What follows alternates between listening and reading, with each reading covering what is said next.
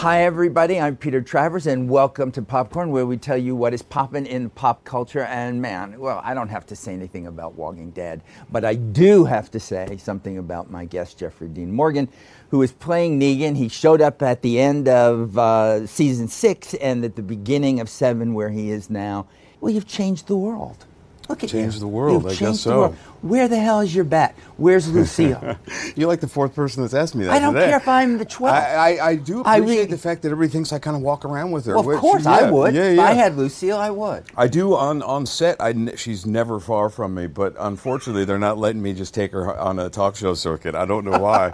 There's like a whole team that handles Lucille. You know. Oh, Lucille has a team. Oh, Lucille has handlers. Yeah, she comes in they have her in a hard plastic case. I refer to as her, of course. Well, she's Lucille. It's a little bit of a love affair going on between myself and Lucille. Yeah, but there's a guy that kind of takes care of her, and she's in like a foam case, and I grab her, and boom, there's Negan. It does a great deal in kind of influencing where I go with my character. Does she get fresh barbed wire for every scene? No, we clean her. At Well, some you get point, all that blood. yeah, and all the viscera. all the brain You can matter eat this and if stuff. you want. I do. Freshly I popped. do. You know, well, I mean, the show's called Popcorn, It right? is, and It's so got to it's- be friggin' awesome. It is pretty great. Oh yeah. Yeah, see? I told you it was really nice, good. Peter. Yeah. I appreciate Yeah, so that. look, we reach here. This is what happens. But I'm thinking of her and that thing on it, and when you take a swing at somebody like that, how is that real barbed wire on it that's coming close? Yeah, there's a couple versions of Lucille that we have.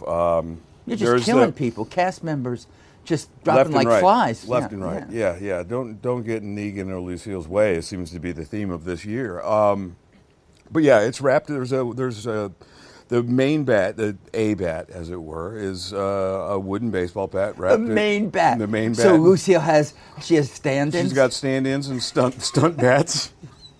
Well, I mean, there's a bat that we use that's a fiberglass core that's more of a foam.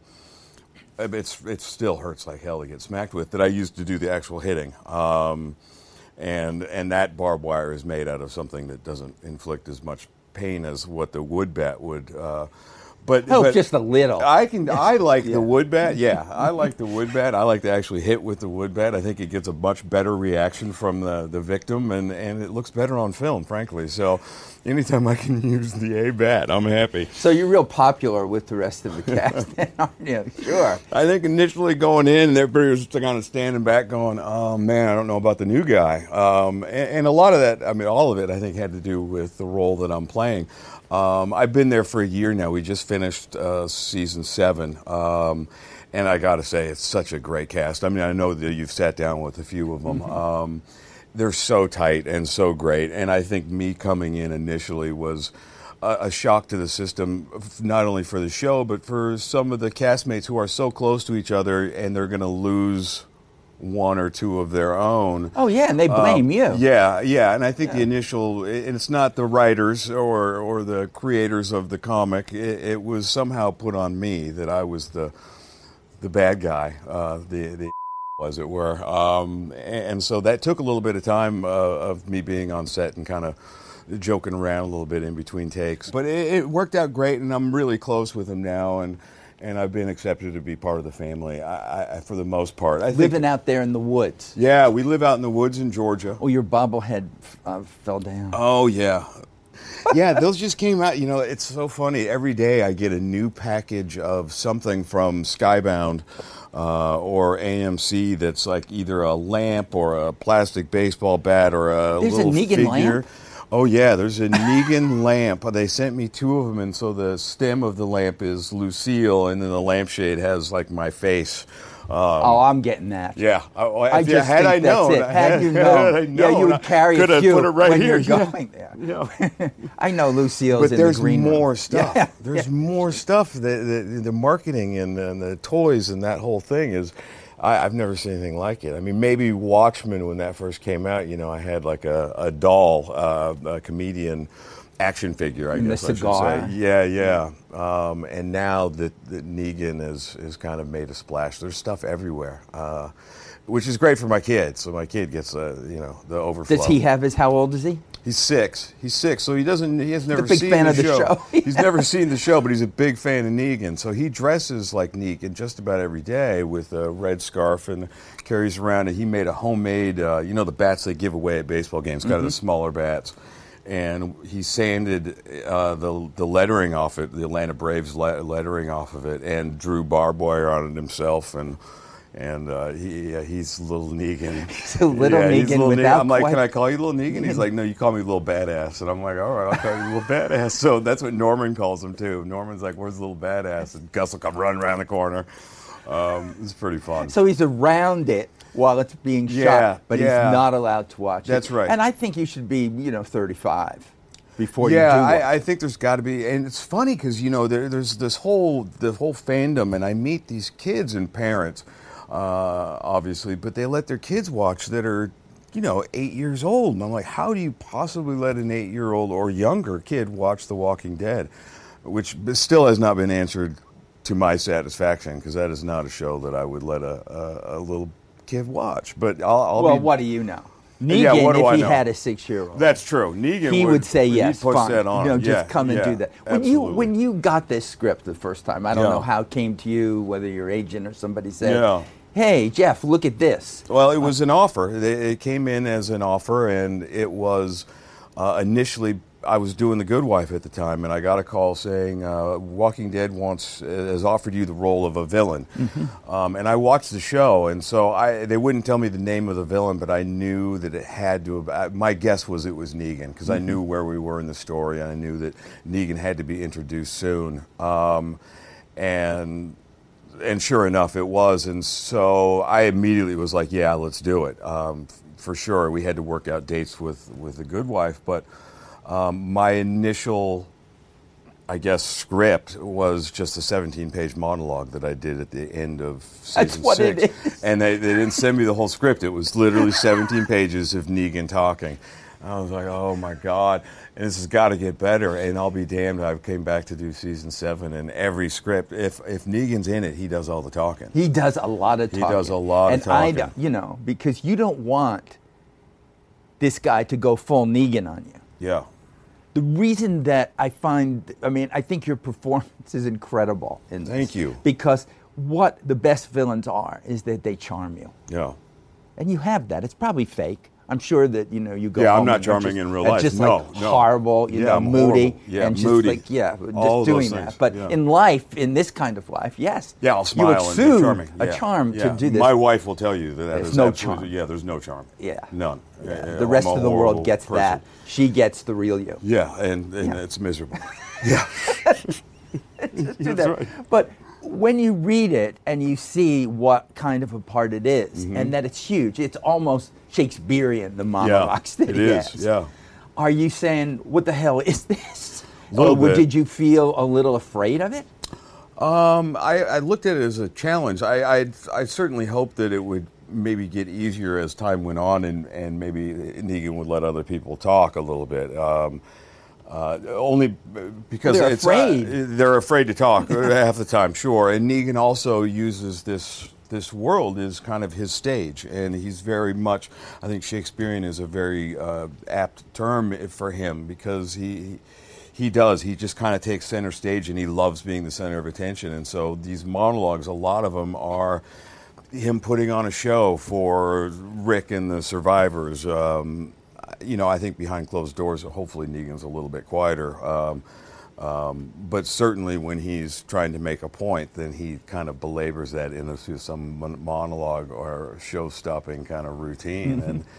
And look, as an actor who gets the script at the last second, I would prefer that he toned it down word-wise a little bit, it'd be a lot easier. What happened to acting is reacting. Yeah. What happened to, it's all in the eyes. That's right. How where many times I tell my writers that, hey, I can just do it right here. It can be right here. It doesn't I don't need your it doesn't need word. to be 20 pages of monologue. Yeah. Let me have a chance. But I think that's part of the joy of this character, is kind of his verbal diarrhea that he tends to have. It all is going somewhere. You just have to pay attention to what he's saying. Well, because there are times he's saying something and it's very funny. Yes. And so once you laugh, then you're so vulnerable. That's right. You know, it's like I'm laugh now, so you have me. That's right. And then boom comes this other stuff. And I think that's part of it. It's that charm and that sense of humor that he has that will kind of lull you into, maybe this guy, I shouldn't hate him as much as I want to hate him, because then he'll do something absolutely heinous, and yet 2 seconds before you were thinking, this guy's not so bad, he's pretty funny. And that, again, is one of the joys and challenges of trying to get there as an actor and kind of bringing that across. But when you're playing with an actor like you are with Andrew Lincoln in this, who is, before the guy in control, if there was such a thing to be. Yeah. What goes on with the two of you as actors when you're just beating on this guy for day after day, week after week? Yeah. What's the dynamic between the two of you as people? It's actually, we have a really great kind of dynamic, but I know that going into, especially that first episode back, where it's really just Negan and Rick, and Negan pounding on Rick, and it was like that. And then we came back in episode 4, and I go to Alexandria, and it's Negan pounding on, just unrelenting. And for Andy, he's worked 6 years in creating this character that was in control and kind of this balls out guy, the manliest of men, and to have his character kind of ripped out from under him, which is essentially what's happened. I know it's been hard for him. I know he gets frustrated with it, and I feel for him as an actor, because this is something he's worked on so hard. But at the same time, I think he relishes the fact that he's getting to do something new and show a different side of Rick, and being this vulnerable, at the mercy of Negan guy, a complete kind of 180 from what he's been doing, I think has been a challenge for him that he hasn't had yet with this Rick character. And then in between takes, I mean, look, I know I'm getting him. If in between takes he's off in a corner swearing or screaming, because he's very much into character, because of his accent and other things. The British. Yes. So he really stays in it. And so if they say cut, and I hear him off in the corner just screaming at the top of his lungs, swearing, the F-bombs going, I smile to myself, because I know that I'm doing my job as an actor. And then when the day's over, I mean, he's the first person I give him a huge hug, and I love him. And say, let's go to dinner, let's have a drink? Yeah. Come over to the house over the weekend, bring the kids. It's crazy. But he's that guy. I can't say enough about Andy in particular. He's the number one on this show. His name is number one on the call sheet, and he is truly the leader of this band of folks that is such an incredible family, and it all stems from him, and work ethic and everything else. Really, he's a hell of an example, and so to get to work with somebody that's that dedicated and passionate, it's awesome. Well, Norman Reedus too has that thing like that. So I just picture you guys all hanging out in this. I couldn't tell, Norman, he's on his own special wavelength. Yes, he is. Yeah, I love it. Yeah. Sometimes you can jump on, and sometimes, he's I spend a lot of time with Norman. Not only do we live right next to each other in Georgia, but we both have this big affinity toward motorcycles. So even on like I'll be working one day and Norman will just ride in with me just to go for a ride, or he'll be working and I'm not working and I'll ride in with him, and we spend a lot of time on the road just waving at each other and riding our motorcycles. It's a special kind of spot to be able to. If you're a motorcycle rider, it's kind of a great way to unwind, and we have that in common. So I spend a lot of time. I talk to him daily. Even now the show's over. I'll probably For how long is it over? For how long do you basically, before you go back? We go back in the spring. So we got some time. We just wrapped, right before Thanksgiving. And there could be a Negan Christmas now. A holiday season. It could be a Negan Christmas. That's right. I'm going to have a little Negan Christmas I right now. I love that idea. That here it is. Maybe a Negan holiday special. What kind kind of fans have you now gotten after this? I mean, there have to be some weirdnesses as well as... oh, for sure. No doubt about the weirdnesses. My first taste of kind of the fandom is really hanging out with Norman. That guy can't go anywhere. And I've never seen anybody that has more patience or love for fans than him. It's crazy. I mean, we go to a gas station in the middle of Alabama, and this is a true story. There's not a car within, no cars anywhere. And within 1 second of being there, the person at the gas station will say, Daryl Dixon's here, and there's 50 cars converged on the gas station. I mean, in the middle of Timbuktu. And he will do a picture and sign autographs for everyone and take his time with every single person. I'm like, Norman, keep your helmet on. You know, we got to get out of here. We're never going to get anywhere. Keep that head down and let's keep moving. Yeah. And then I had my kind of first, I think the show had aired and I did a Walker Stalker convention, the big one in Atlanta they do. It's the only one I've done. And it was phenomenal to meet these fans, and Norman and I were the first ones there and the last ones to leave for 2 nights, just because I think we had the craziest fans. But I'm starting to get weird mail, and what do they say? Because they're attracted to this psychopath. Yeah, well, that's the thing, and I've gotten some mail with kind of sexual undertones. Oh, come on, you've always gotten that. Not like this, man. Not like this. Not like this, gag me, spank me, bring Lucille. It's just like, whoa, it's a lot, man. So you have a special pile. Yeah. I keep away from my wife. Don't read those. I'll look at this later. Yeah. We'll get to those later. But this, as you know, the Walking Dead fan base is it's huge, for one. It's a lot bigger than certainly any fan base I think I've dealt with before, and they're very passionate. And for the people to go to these conventions and watch the show and start these online communities and all this stuff that they do, there's I think it takes a lot of time, I think. And so if you're going to take that much time, I think you're going to be loving the show a lot. I mean, you came right from The Good Wife, where this guy, this investigator that you're playing, was the ultimate in charm. Yeah. He was like a charm ball. He was just this way. We did romantic. Everybody that loved that show, as I did, wanted him to get together. Yeah. With Juliana Margulies' character. Sure, that's why I did the job. No, of course you did. Yeah. I'm no dummy. That's right. There's no Negan in it at all. No. This guy. No. This guy has his mystery. Yeah. We don't know what's... Yeah, we never really found out kind of what his whole deal was, and he might have had a little bit of Negan. I think right when we were introduced to Jason, remember he goes to the door with a crowbar in his hand, like he's gonna show a guy what's what. But we didn't find out that much about where Jason was coming from. But yeah, there's very little Negan in that character, certainly, and it's nice to be able to have that chance to act, and do something so different in the same year, or even less. I mean, I think it is. It's a great challenge it's a great have challenge. that. I mean, you've done your share of TV shows. Yes. You've got them, and you have created families within that you then leave. But everybody, remembers you as Denny, on Grey's Anatomy. Yeah. That was this, I mean, it's a dead guy. Yeah. He comes back. Yeah.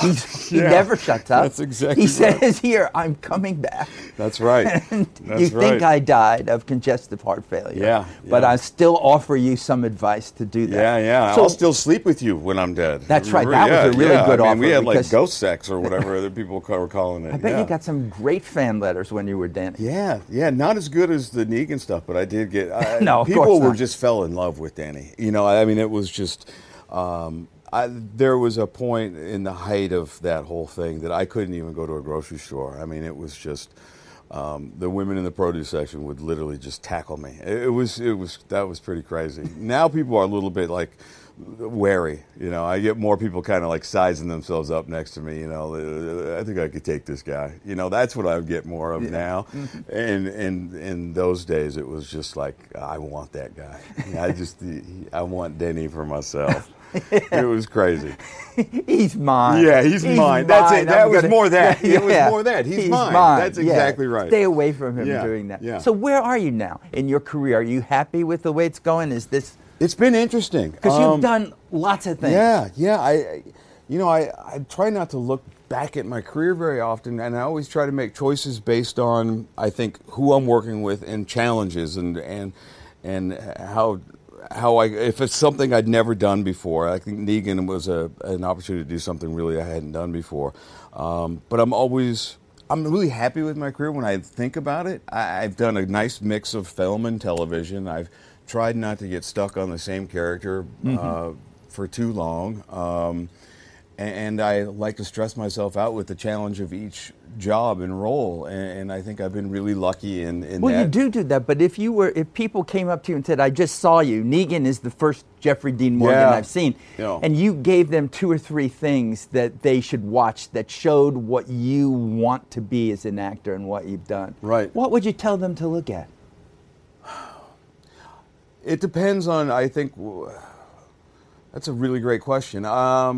There's some smaller movies that I've done that I don't think anybody has seen. There was a movie I did called Texas Killing Fields that was Amy Kane and Michael Mann's daughter directed. It was me and Jessica Chastain and Sam Worthington. And I really liked that movie. I think that was an opportunity to do something I really hadn't done before. I think Watchmen, as a graphic novel come to life, I think that Zack Snyder did such a fantastic job. And I think that story, the kind of anti-hero, superhero, was an interesting story to tell, and I would do the director's cut.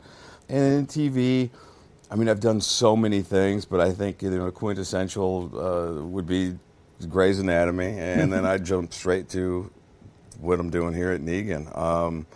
But there's quite a few. I'm forgetting jobs. I'm forgetting. Well, I know, but you seem like you're in this good place as an actor. I am. I don't care how tortured you are at home when you go home and there's about that. nobody does. But here when you're doing this, it's it. So they want to take you away, and I hate that because I always have more with you. And look, I do have. I know. We end this show in song. Always. Okay. Always. Now, music's a big part of you. Well, not... Oh, it is. Oh, come stop. on. No, Peter, it's not. Oh, come on. Come on. It's so not. It's so it. This is because the last time you talked... I'm sure back in Georgia. Do you remember the last time that we talked was for a movie called Peace, Love, and Misunderstanding? Yeah, you were singing The Wait. And it was the most miserable experience of my life, was singing that song on stage. It was horrible. You were a songwriter. You were a singer in that. You did things. But I hated every second. That was the most fearful I've ever been on a film ever, and because we did that at a real music festival. I remember flop sweating, and I remember Catherine coming into the trailer because she had to get up on stage, and she was flop sweating, and so we started drinking, and I'm not even a drinker, and I was like, I only have popcorn. I'm going to get hammered for this. Look, I've reduced the guy who plays Negan to a quivering mass of jelly. I'm like, oh he my God. Can't really go on. Don't make me do this, Peter. I don't need barbed wire. I don't need anything. Come on. What do you Everybody want me to sing? gives me a little bit. I'll do it with you if I knew it. Oh, you want me to just... Somebody give me a song to sing. Besides Happy Birthday, because that's the only one that's coming to my mind right now. Really, Happy Birthday? Happy Birthday. Not even I'm trying to think what popped into my head. I can imagine you doing anything, so I'm not believing this panic that you... I'm not. It's not panic. It's more like I just can't even think of anything right now. Yes, you can. I can. I really can't. Now I'm swearing. When is your birthday? Now I'm just like breaking out. When is your birthday? April 22nd. Well, let's do that. We can do Happy Birthday to you now that we can do it without paying $20,000 for a second of it. You want me to sing Happy Birthday to myself? We'll sing it to you. We'll sing it together. When's your birthday? June. Okay. All right, happy birthday. Happy birthday to you. Happy birthday to you. Happy birthday, dear Jeff. Happy birthday to you. See, we'll use that on our birthdays forever. There you go. What a coward. What a really turned out to be in the end. I really can't I think of a just song. really can't believe I'm trying to that. think of a song.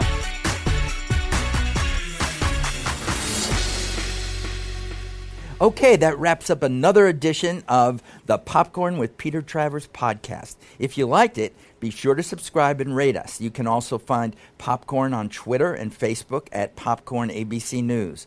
I also want to thank the people who helped produce this podcast: Angela Williams, Brian Fudge, Josh Cohen, David Fazikis, David Miller, Michael Rothman, Alexa Valiente, and the head of ABC News Digital, Dan Silver. I'll talk to you next Friday.